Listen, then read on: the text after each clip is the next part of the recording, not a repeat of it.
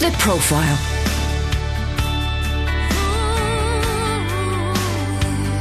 You're listening to Premier Christian Radio. Welcome along to today's edition of The Profile with me, Justin Briley, and my guest today is Dr. Simon Stuart, the new Executive Director of Arocha International. And don't forget, if you'd like more interviews with Christians in all walks of life, you can find them in the magazine that promotes this particular programme, premierchristianity.com for their website, and go to /free sample if you'd like to get a free sample copy of the latest edition of the magazine. You can find today's interview over at the Profile podcast as well. That's premierchristianradio.com /the profile. Simon, welcome along to the programme today. It's great to have you with me. Arocha International, you've been involved for quite some time, I believe. Do you want to tell us a little bit about the organisation? Yes, so Arocha is an umbrella of 21 organizations around the world, and Arocha International is the organization that links them all together. It's a Christian organization that seeks to demonstrate God's love for creation, and we do practical conservation activities as part of our worship of God. So we're more than just a think tank, although we do theological work, and we do preaching in churches and things like that. But we try and live it out practically on the ground through conservation activities. That's right. How many countries does Arocha work in, do you know? So we're formally involved in about 20 countries, but we have informal arrangements through many more. But it's about 20 at the moment. And when was it founded? Founded in 1983 by Peter and Miranda Harris, and by another couple, the Battys. And actually, I first heard about it because I was, as a very young person, I went to Greenbelt in 1983, and there was a little stall run by Les and Wendy Batty for Arocha, and I signed up and got on the mailing list then and was ever since, but I didn't get involved properly until much later. Yes, and nearly 30 years later, nearly 40 years later, you are, of course, the new executive director. Now, this comes sort of as a bittersweet appointment because, of course, we had the tragic events just over a year ago when Peter and Miranda Harris, as you say, the co-founders of Arocha, along with Chris Naylor, who was the international director, and his wife Susanna, were all involved in a terrible road accident in South Africa. Miranda, Chris and Susanna all died in that.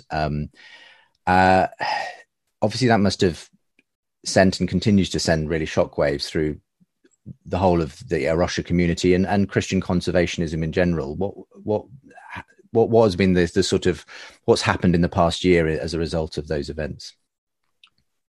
Goodness, it's hard to know what to say.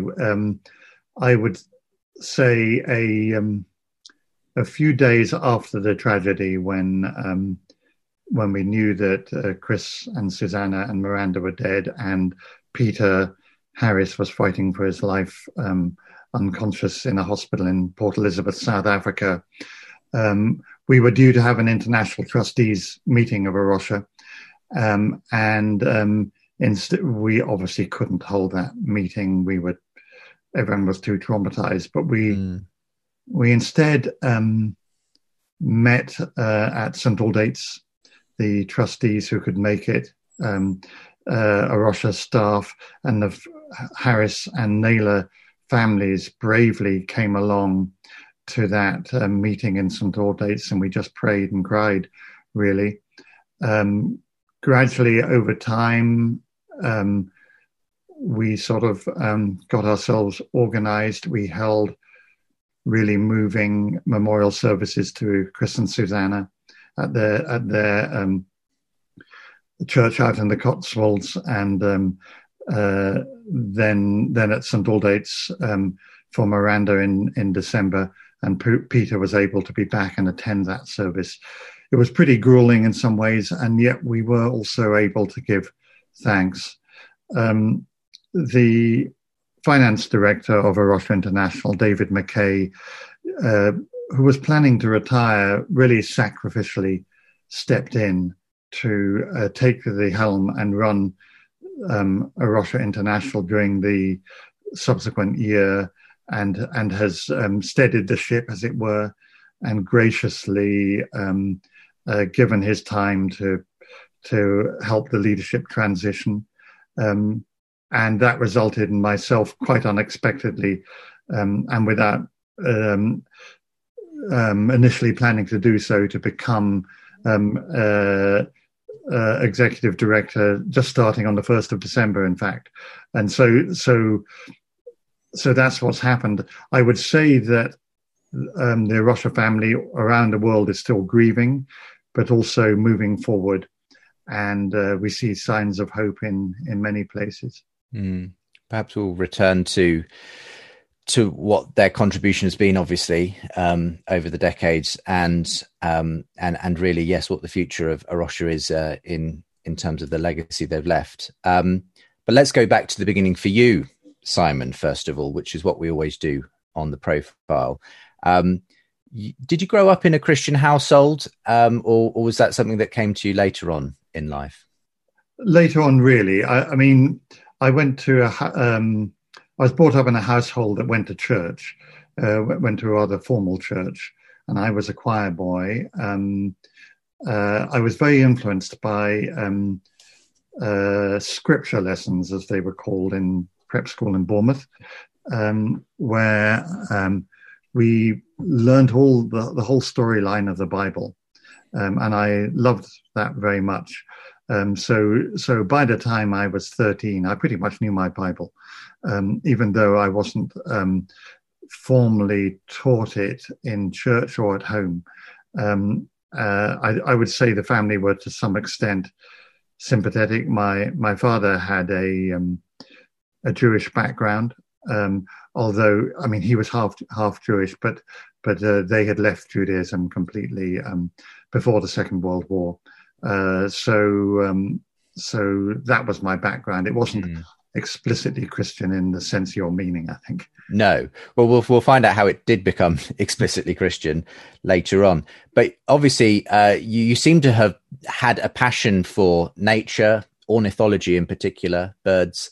And this was in the context of growing up in a fairly rural part of Dorset, wasn't it? Yeah, I was very keen on birds, also reptiles and amphibians. Well, pretty much everything, really. From very small, certainly by the time I was 6, according to my parents, I was heavily into everything to do with natural history. So yeah, that was very much part of my life. And I received a lot of encouragement from adults around me. My parents proactively put me in touch with people who could teach me more. They very much encouraged this. And then at secondary school, at Camford School in Dorset, I came under the influence of a biology teacher who taught me an enormous amount. And he is still alive, and I'm still communicating with him. And well, I mean, not everyone develops this particular passion. What was it, do you think, that made you feel so much that you wanted to get out into nature, and not just to do that, but to document it, to understand it, and ultimately to make sure it was conserved? Because I understand even from a very young age, you were quite taken with the fact that some species were dying out and under threat and so on. Yes, apparently I was making lists of species threatened with extinction when I was very small and stuff like that. And I was reading books and things like that. I can only assume that this is how God made me, because I don't think my parents initiated it, but they encouraged it once it started. So I can only assume that this is how I was wired. Yeah. Obviously, that carried on into further education. Can you describe sort of where that passion took you when it came to you eventually, moving into more sort of academic ways of cataloguing and looking at nature and conservation and so on. Yeah, so when I got to Camford School, this teacher, Tim Hooker, and now long retired, of course, he, in addition to doing formal biology lessons, he ran a natural history society. So he taught us, and there were several of us who were very keen. I wasn't the only one. And so there was a certain amount of peer encouragement as well, a lot of peer encouragement, in fact. And he took us on natural history camps. He taught us pretty much everything: birdsong, how to catch snakes, how to identify which fungi were poisonous and which ones could be eaten. We learned an enormous amount. He now claims that we were teaching him as much as he taught us, but I think he's just being humble, to be honest. We learned we learned an enormous amount of, and that really set me up to look at natural history in a more scientific and a more rigorous way without losing the passion. And then he introduced me to the chimpanzee expert, Jane Goodall, who is a famous person, of course. He was friends with her, and that resulted in my going out to Tanzania in my gap year between school and going to Cambridge. And then I developed a love for Africa and a broader understanding. He also got me and a colleague to go on an expedition to Shetlands as well. That was a little bit earlier. So we were enormously blessed and encouraged and had privileges that frankly weren't available to most people. Yes, what an extraordinary start to your career, being able to know Jane Goodall and the extraordinary work she does. That was, of course, so well known in the media.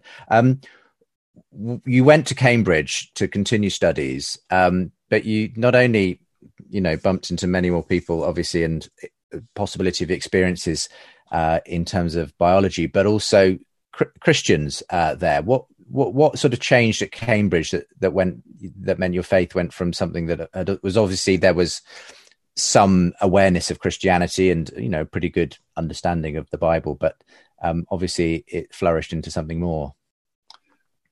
Well, I think I was always interested. I always loved the Bible storyline, though I didn't understand the significance of it at the time. I mentioned a teacher in prep school who deeply impressed me. There was another teacher at Camford School, my secondary school, a chemistry teacher, who deeply impressed me by his genuine nature, and he was well known to be a Christian, and that I'm sure encouraged me in the right direction as well. And then when I got to Cambridge, I came across students who were Christians and was deeply impressed by their genuine nature, the fact that they weren't just trying to impress people. They dared to be different. But were human as well. And so I guess I got into a good crowd, you could say. And the woman who was to become my wife much later, Anne, she was part of the same group. She also wasn't a Christian, but was deeply impressed by Christians, became a Christian a few months before I did.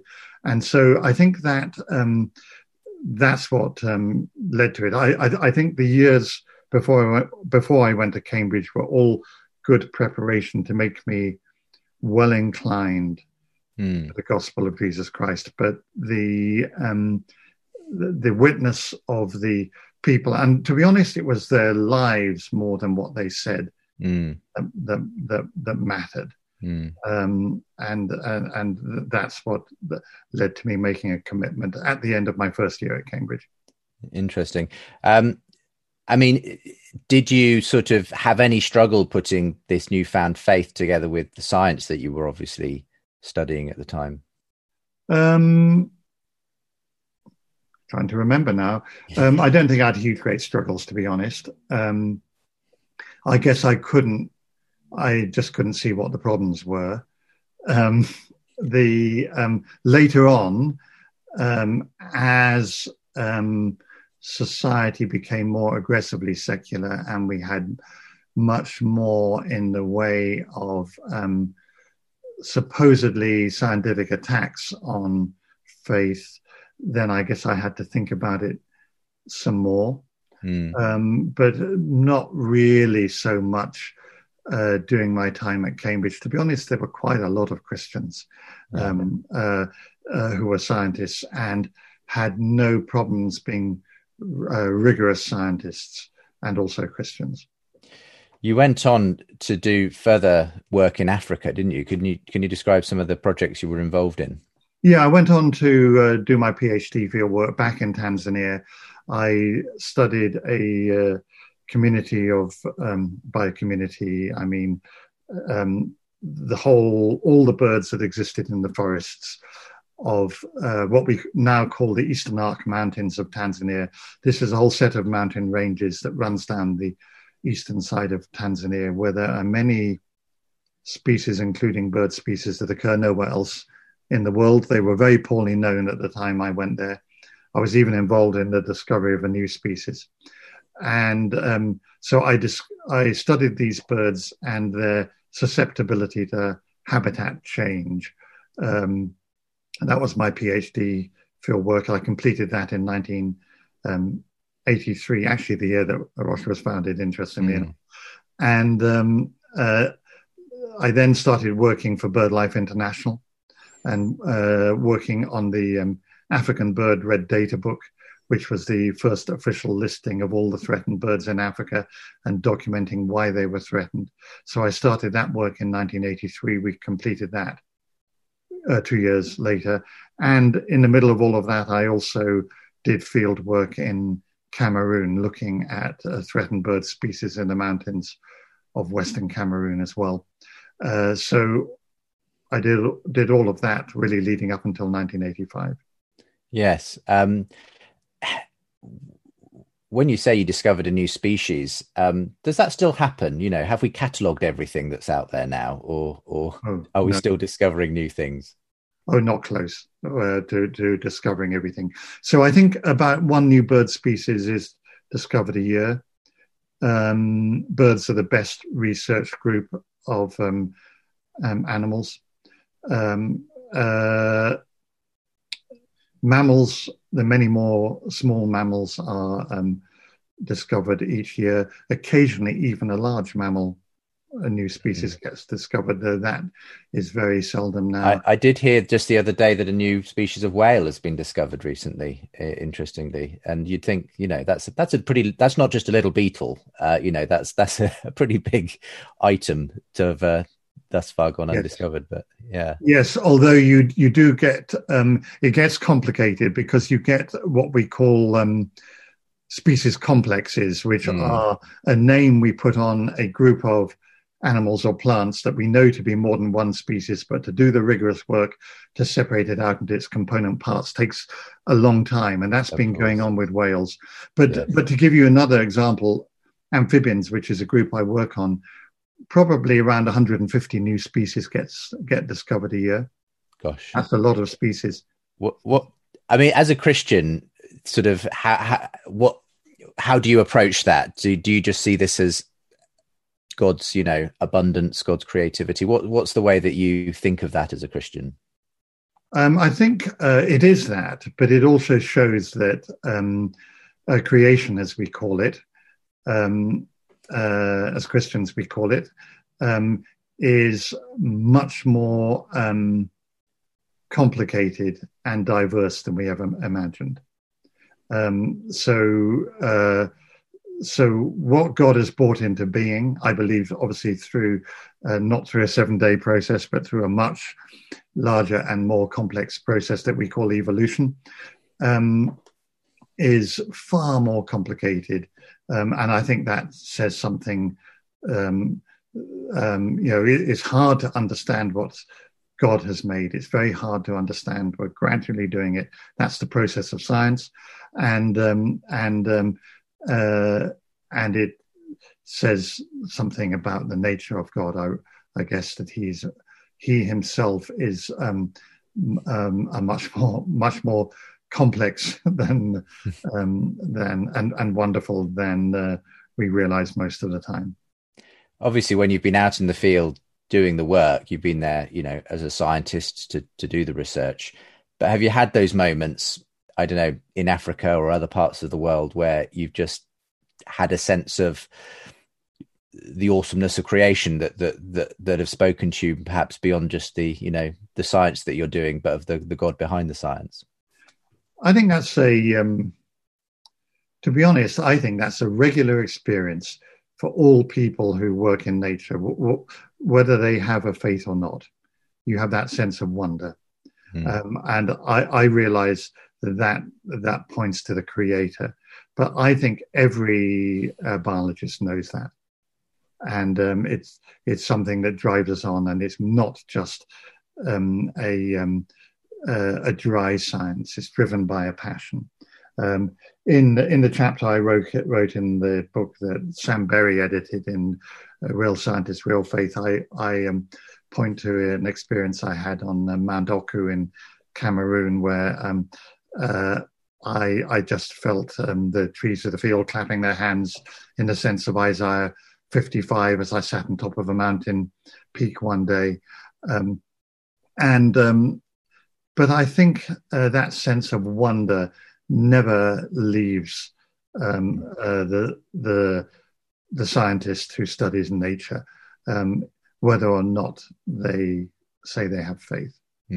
Yes.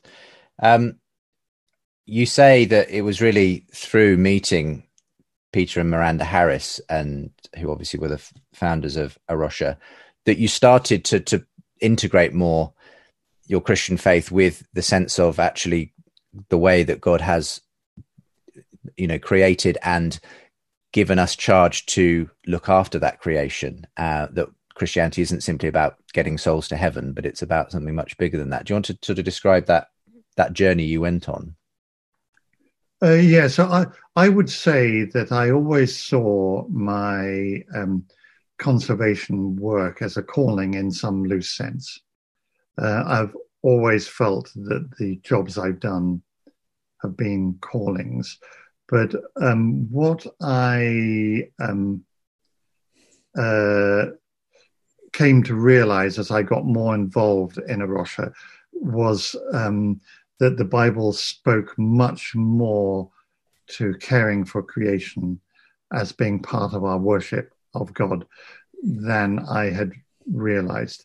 So what happened is, when I was working for IUCN, which is the International Union for Conservation of Nature, which is the umbrella body of nature conservation, when I was working for them in Geneva in 1999, I was phoned up by the person who had recently become chair of the board of Arocha International, and asked if I would be interested in meeting Peter and Miranda Harris. Of course, I knew who they were because I was a member of Arocha. I was a passive member.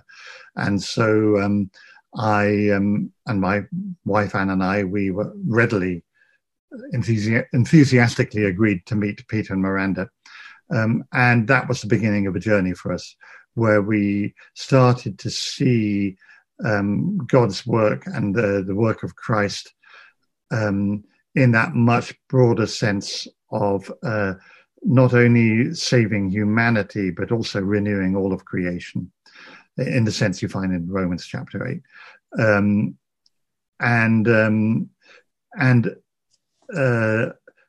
Hadn't, I think it's true to say, hadn't really grasped that fully at that time. And of course, it only started to dawn on us slowly. And so now I see conservation work as part of worship in a way that I hadn't seen before.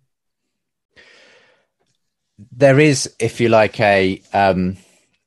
sometimes a felt tension between some forms of Christianity and environmentalism and conservation work. Christians who say, well, it's all going to burn anyway. God's going to, God's going to take us all away. This earth will be no more. So what's the point of trying to conserve? And, Jesus will return and we won't need to worry about all this stuff. at some point?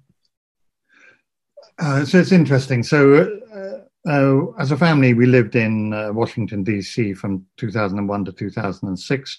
So we and we worshipped at a Presbyterian church there. And that obviously exposed us to a much more, if you like, politically right-wing form of Christianity than we'd ever encountered in Switzerland or in where we were living or in the UK. That said, I don't think anyone has ever said to me, it's all going to burn, therefore we don't need to care. No doubt there are people out there who believe that, and you sometimes hear people say that, but I have to say no one has ever said that to me, and I've come across many politically conservative and politically liberal Christians who are passionate about conservation. Yes, I have sadly seen in recent years some more politicized forms of Christianity get into climate change denying and things like that, which is sad to see. But I personally have not ever had anyone come to me and say, it's all going to burn, therefore we say, therefore we don't need to do anything. Perhaps. I mean, but there is a strain within certain, as you say, forms of Christianity that are skeptical, let's say, of climate change claims. There was a quote from a sermon by John MacArthur that was circulated quite widely a couple of months ago, though I'm not sure exactly when the sermon was preached, but in which he said these words: God intended us to use this planet, to fill this planet for the benefit of man. Never was it intended to be a permanent planet. It is a disposable planet. Christians ought to know that. I mean, obviously you haven't got the full context for that quote, but what's your sort of response to that kind of a way of thinking about the planet? So to my understanding, and I'm not a theologian, I'm a scientist, I'm not a theologian, but to my understanding, the New Testament talks about the renewal of creation. And it will obviously go through, and we are putting it through, some pretty painful times in which there is a lot of death in this planet, not just human death and misery, but death of species, death of ecosystems, poison plastics, climate change, all the rest. And this may or may not be judgment. That's beyond my pay grade to know, as not being a theologian, to say. But I think what is clear is from passages like 1 Corinthians 15 is that creation will be renewed, and it's not some ethereal out of the body experiences is what eternal life is going to be made, but it's going to be physical clearly in a different sense from the way we experience physical things, but nonetheless physical. And so I don't know the context of that quote, but I think if we take the fact that creation is going to be changed and renewed as a license to destroy it, I say we are not glorifying God in doing that, and we are not witnessing to Christ as a lover of his creation, and I think we are not portraying Christ in a good light to non-Christians if we behave like that.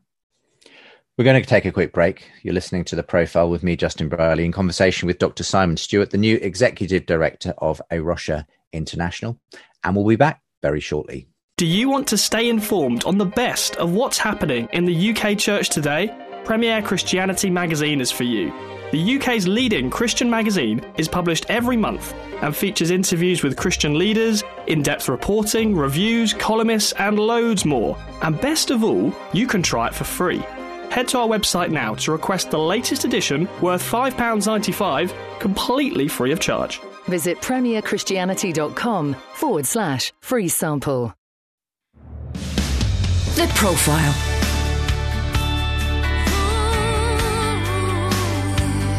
You're listening to Premier Christian Radio. Welcome back to this week's edition of The Profile with me, Justin Brierley. And The Profile is brought to you in partnership with Premier Christianity magazine. If you'd like to get a free sample copy of the latest edition of the mag, do go to their website, premierchristianity.com/free sample. Always interesting interviews that you'll find in the magazine, and always interesting interviews here on The Profile week by week on Premier Christian Radio and via our podcast as well. Today, I'm talking to Dr. Simon Stuart, the new Executive Director of Arocha International, which is really the major Christian conservation creation charity globally. We've talked about your background researching conservation, ecology, and so on, Simon. Where do we stand now? If you could paint a picture for us of the sorts of threats that currently exist towards biodiversity, various animal species in the world, what's your broad brush picture of that? Okay, that's a big question. So humanity is living massively out of balance with the planet. And the demands we're making of it are completely unsustainable. And in particular, three demands we make of the planet: our demand for food, our demand for water, and our demand for energy are all out of balance. And those over demands, some of which are caused by wastefulness, in fact, a lot caused by wastefulness, are driving a whole set of crises that we now face. So we have a crisis of inequity and poverty in the world. We have a crisis of climate change. We have a crisis of disease, not just affecting humans, by the way. There are other pandemics out there. And we have a crisis of biodiversity loss, as we call it, extinction, and the loss of nature, and others we could come up with. And these are basically driven by humanity demanding too much, too carelessly. And the result of that, when we look at biodiversity loss, is we have rates of extinction that are at least 1,000 times higher than we experienced in the geological record. And we now have 40% of amphibians globally threatened, 26% of mammals, 14% of birds, which is the least threatened group, but still 14%, 33% of corals, and many others. And that is because of our impact on the planet. We hear a lot about this, and obviously before the pandemic became the big news story globally, we were regularly hearing about groups like Extinction Rebellion making very visible protests, often controversial protests, but equally many significant characters. David Attenborough, of course, really sees his legacy in his final years as warning through various documentaries and other means about the danger that we face, not just to the survival of various animal species and plant species in the world, but humans themselves. I mean, do you see that as being a sort of, a possibility that humans themselves could be driven to the edge of extinction if things carry on as they are? I don't know about that. Predicting exactly what's going to happen is tricky. Clearly, we are creating inhospitable conditions across the world in which many people are going to suffer. We're changing the climate, which could be very serious for people. But so many unpredictable things happen that to say that humans will go extinct, and that's how God's judgment will take place or whatever, I'm not certain I can say that. What I can say is the way we're behaving is disrespectful of our fellow human beings. It's disrespectful of the wonderful animals and plants and fungi and things that we've been given the privilege of sharing this planet with. And it's most importantly dishonoring of God. And so that's what I can say. And it's leading in a bad direction, carrying on behaving as we are. I can say that with confidence. Both the science and the theology point in that direction. And we as Christians have to be in front in terms of really taking a lead and saying we must respect each other and the non-human creation in a way that honors God. Do you think we've time to turn the tide? I mean, we often hear we're on the brink. There's only X amount of years before we can no longer turn the tide on global warming and so on. A lot of people almost, I think, have an almost an attitude that, well, it's going to happen. What's your view on that? Lots of views. Well, first of all, as Christians, we have to do it because it's the right thing to do, even if there isn't time. There isn't time isn't a good excuse, because the faithful thing to do is to honor God, and we should act to do the right thing for creation, whether or not there is time. So that would be my first response. Secondly, the climate change, which is only one of the big threats facing the challenge, facing the planet. The big challenge here is that the longer we delay, the more we have to do and the more time we need to do to rectify it. So the climate change challenge is particularly urgent, and we absolutely cannot delay. And so Greta Thunberg, some people might see her as extreme, but actually she's right. She is right. We absolutely have to act, because the time is now. It is not tomorrow. That said, the driver of extinction, the biggest driver of extinction right now, probably isn't climate change. It is probably habitat loss driven by agriculture, at least for terrestrial extinction. And it is also unsustainable demand for fresh water is also driving extinction in freshwater habitats. So one of my big beefs that I put out there is we are so focused on climate change now, and that is great, that we are forgetting the other drivers of unsustainability and biodiversity loss in the planet. So one of the big problems we have now is a general belief that hydroelectric power is green. It is not green, except in very rare circumstances. It is the biggest driver of freshwater extinction out there, probably, or at least one of them. And so it's fantastic that the UK have stopped investing in funding overseas carbon based energy. But the same has to apply for hydroelectric as well. So we have to look at things much more broadly. We must include climate change in that. It is especially urgent, but we have to look at all the other threats as well. The problem, of course, is that, like so many things, these things become politicized, don't they? And a lot of people, I think, have decided that, well, environmentalism,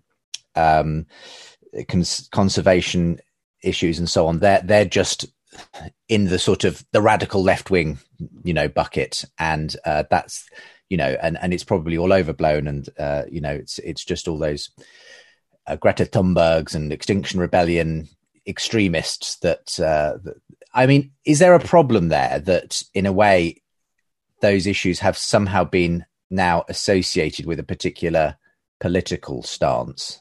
What do you think?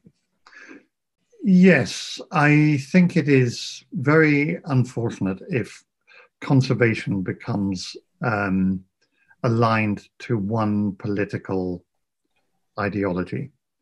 It's actually good that the current UK government, with some people who I think would be seen as very definitely right-wing, have advanced a conservation agenda very strongly. So Zach Goldsmith, for example, has in this government pushed a strong conservation agenda, and he is definitely not of the same political persuasion as some other strong conservationists, and that is healthy. That's what I want to see. I want to see conservation not in just one political camp. I want to see it across the political spectrum. And I think if we look at the political parties in the UK, frankly, none of them can really show off in terms of their historical record on conservation. They all come across as pretty weak, and they all have to get much, much stronger in this, and they all have to advance a strong conservation agenda that is not just a climate change agenda. It has to be a comprehensive conservation agenda that must include climate change. So that's what I would like to see. Yes. The problem, I suppose, I don't know whether you agree with this, but maybe comes ultimately down to the human heart. We're all pretty selfish, frankly, at the end of the day. And we do tend to prioritize our own needs, and we don't tend to look at the broad impact that we have. We are able now more than ever, because of people like yourself and the research you do, to see what that impact is. But the question is, are we willing to change the way we live and, the inconveniences that will bring into our life? Because obviously that means changing the way we act and so on. That's the battle, I suppose, at the end of the day, isn't it? How much we're willing to do to see these issues changed. Yeah, that's true, and we're all to blame on this, of course, and our lifestyles. But what are the consequences of not doing it?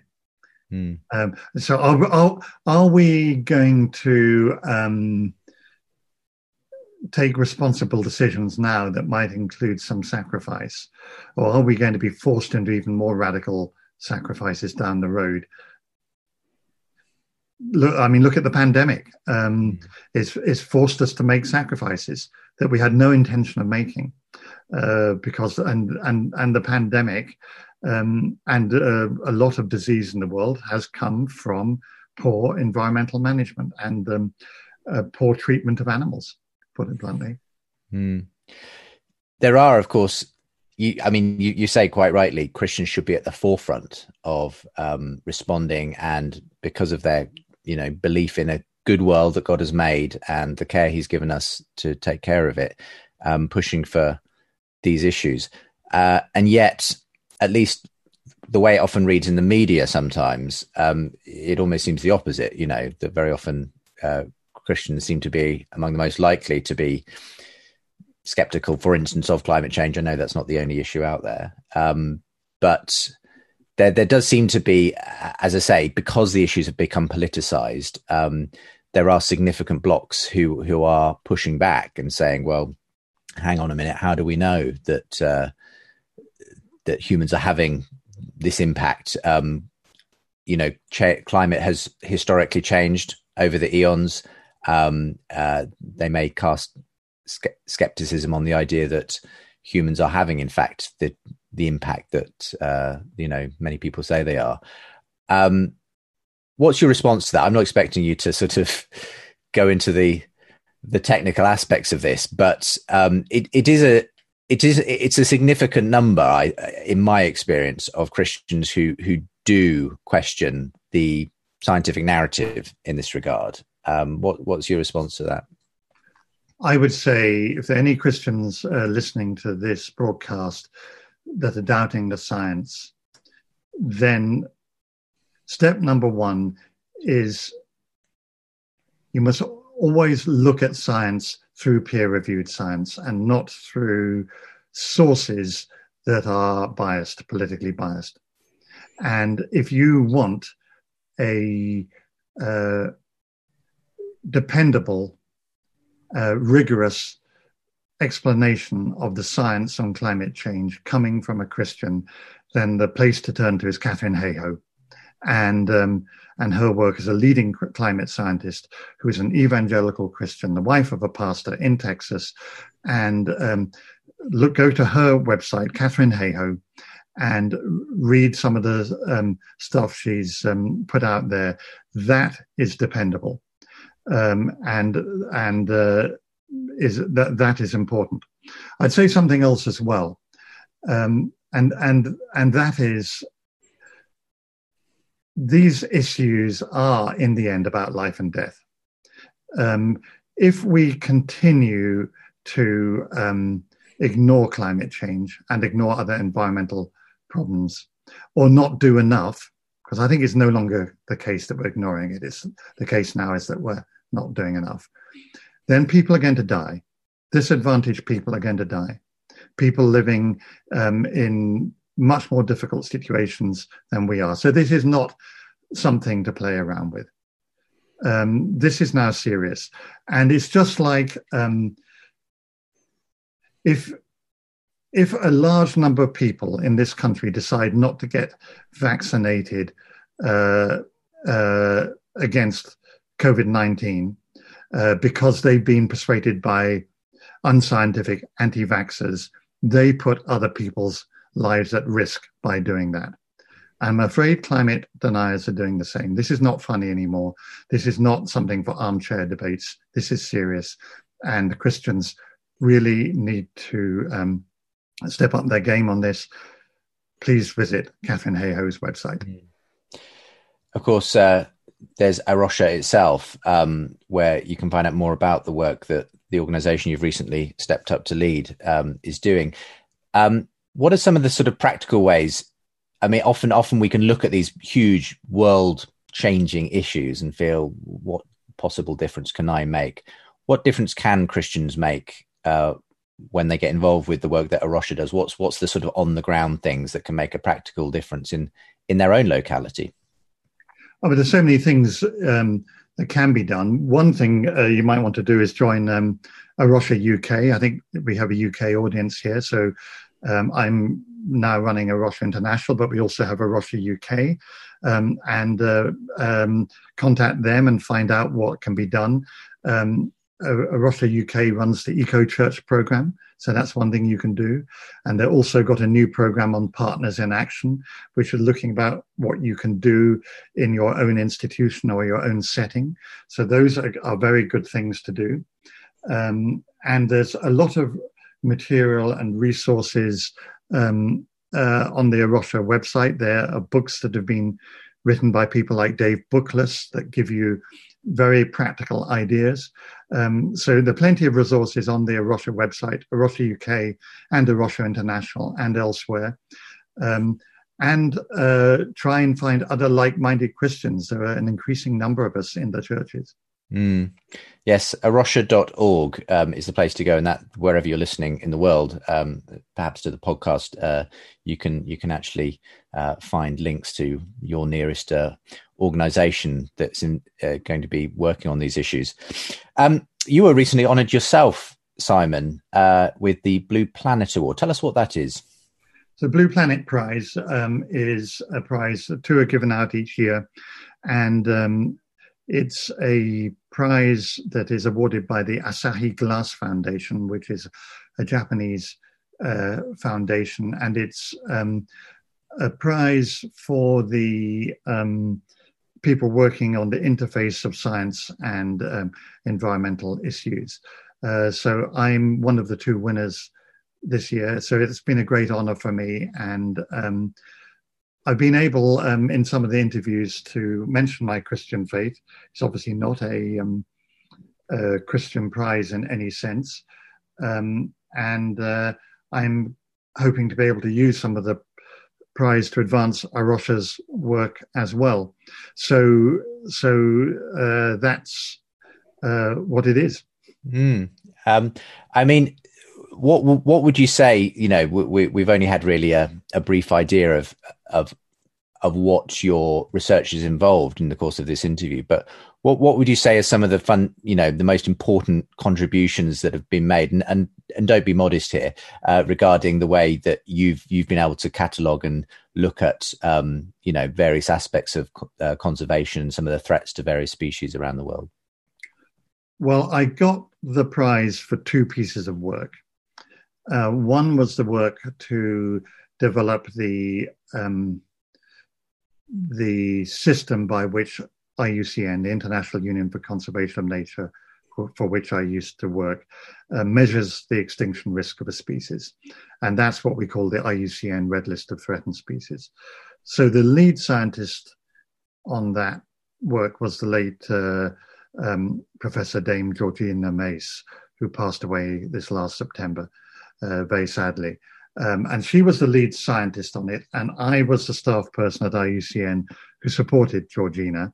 And I did the sort of backup political and negotiating work to get the scientific work through the system. And she was the one who kept me scientifically honest, and I was the one working to make sure that the scientific advances that she and her colleagues were working on could get through, could be adopted by the conservation movement broadly. And between us, we succeeded.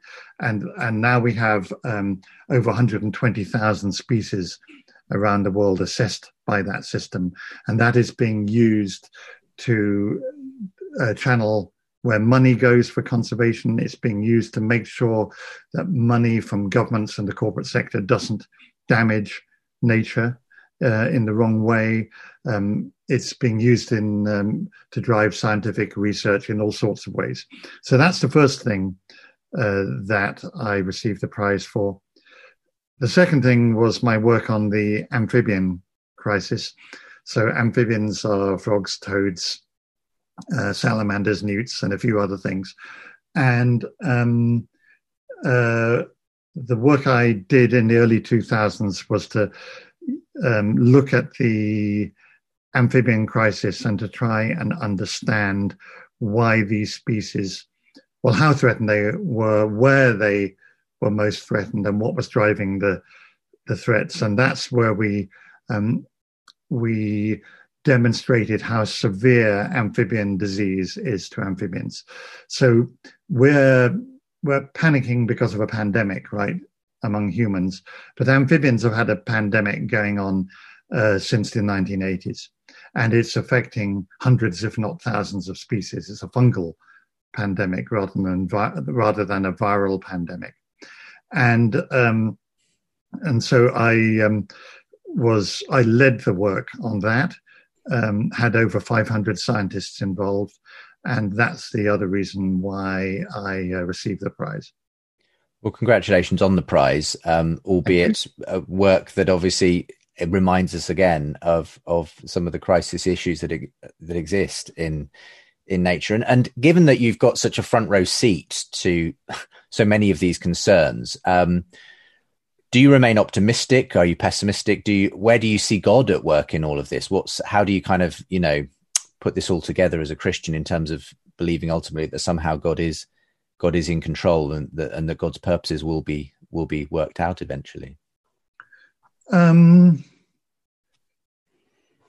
It's always so hard, isn't it, to look at something and say that was God, isn't it? Yeah. I think that is sometimes tricky. What I can tell you is that many Christians working in conservation feel encouraged by God in their work, feel him close, and know that we're honoring him in that. So in that sense, yes, I can tell you that. I guess that it would probably be very similar to what a Christian working in the medical profession feels. I can also tell you that without the current conservation effort, even though things are getting worse in the world. I can tell you that without the current conservation effort, things would be much worse than they are now. I was involved in a team that did some research a few years ago where we took an example. We looked at the world's ungulates, that's things like cattle and deer and goats and things like that, all the wild species. And we looked at what would have happened to those species if we'd stopped all conservation measures in 1996. It was a thought experiment.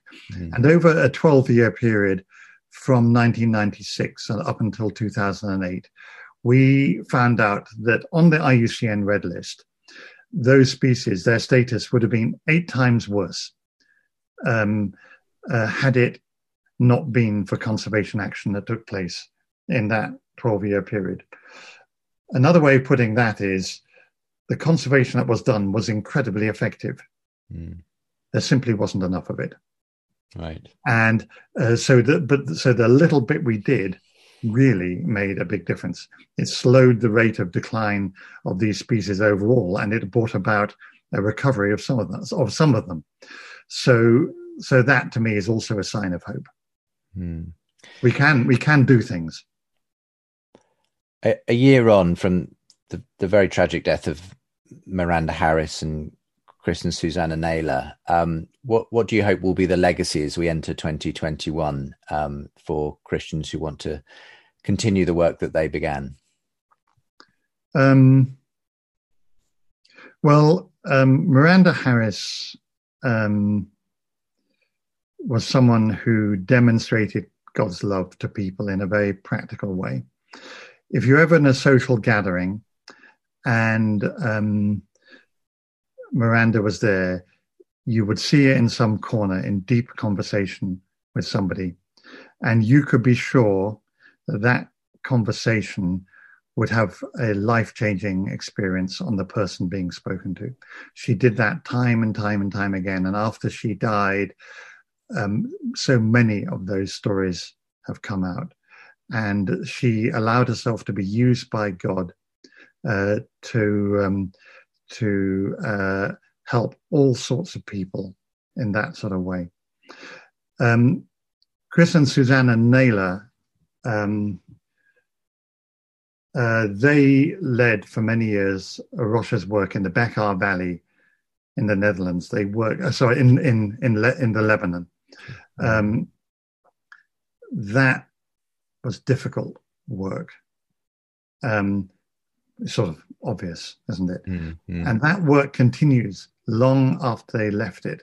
That flickering light of Christian engagement in conservation in the Middle East that Chris and Susanna led continues. They chose to do the difficult thing, not the spectacular thing. It was God-honoring, and that continues. And I believe that flickering flame will continue to burn. And it, in some senses, looks unspectacular, but in another sense, is very significant. And as we know from countless stories in the Bible, that's how God works, isn't it? Mm. Well, let's hope and pray that more people take up the mantle and the example that they have left as a legacy to us. Yeah, absolutely. And I suppose ultimately, do you find yourself optimistic that Christians will do this, that we will see change in our lifetime? Yeah, I think I am optimistic about that one. I think there is a change afoot.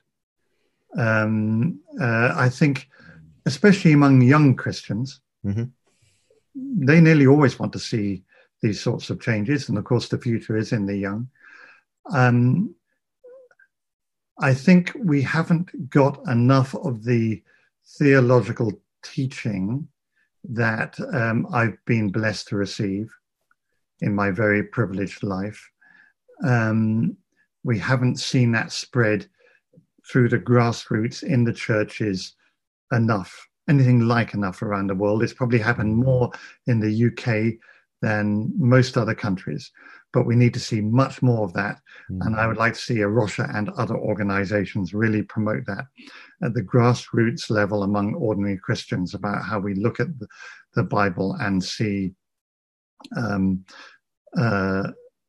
our responsibility to creation come out from the pages of the Bible. And the more that is done, the more we're going to see Christians behave differently. But we're already seeing it starting to happen. If you want to find out more about the work of Arocha, go to arocha.org. It's been an absolute delight to talk to you, Simon, about your new role as the Executive Director of Arocha International. But as you said, chapters, as it were, exist all over the world that people can get involved in. All the very best for 2021 as you step into this new adventure. And our prayers and blessings go with you. So thank you for being with me on The Profile today. Thank you. Thank you. You've been listening to The Profile with me, Justin Briley. If you'd like to listen back to today's show, do check out our podcast at premierchristianradio.com/The Profile. And don't forget to get hold of your sample copy of Premier Christianity magazine as well by going to their website, premierchristianity.com/free sample. For the moment, thanks for being with us, and we'll see you next week.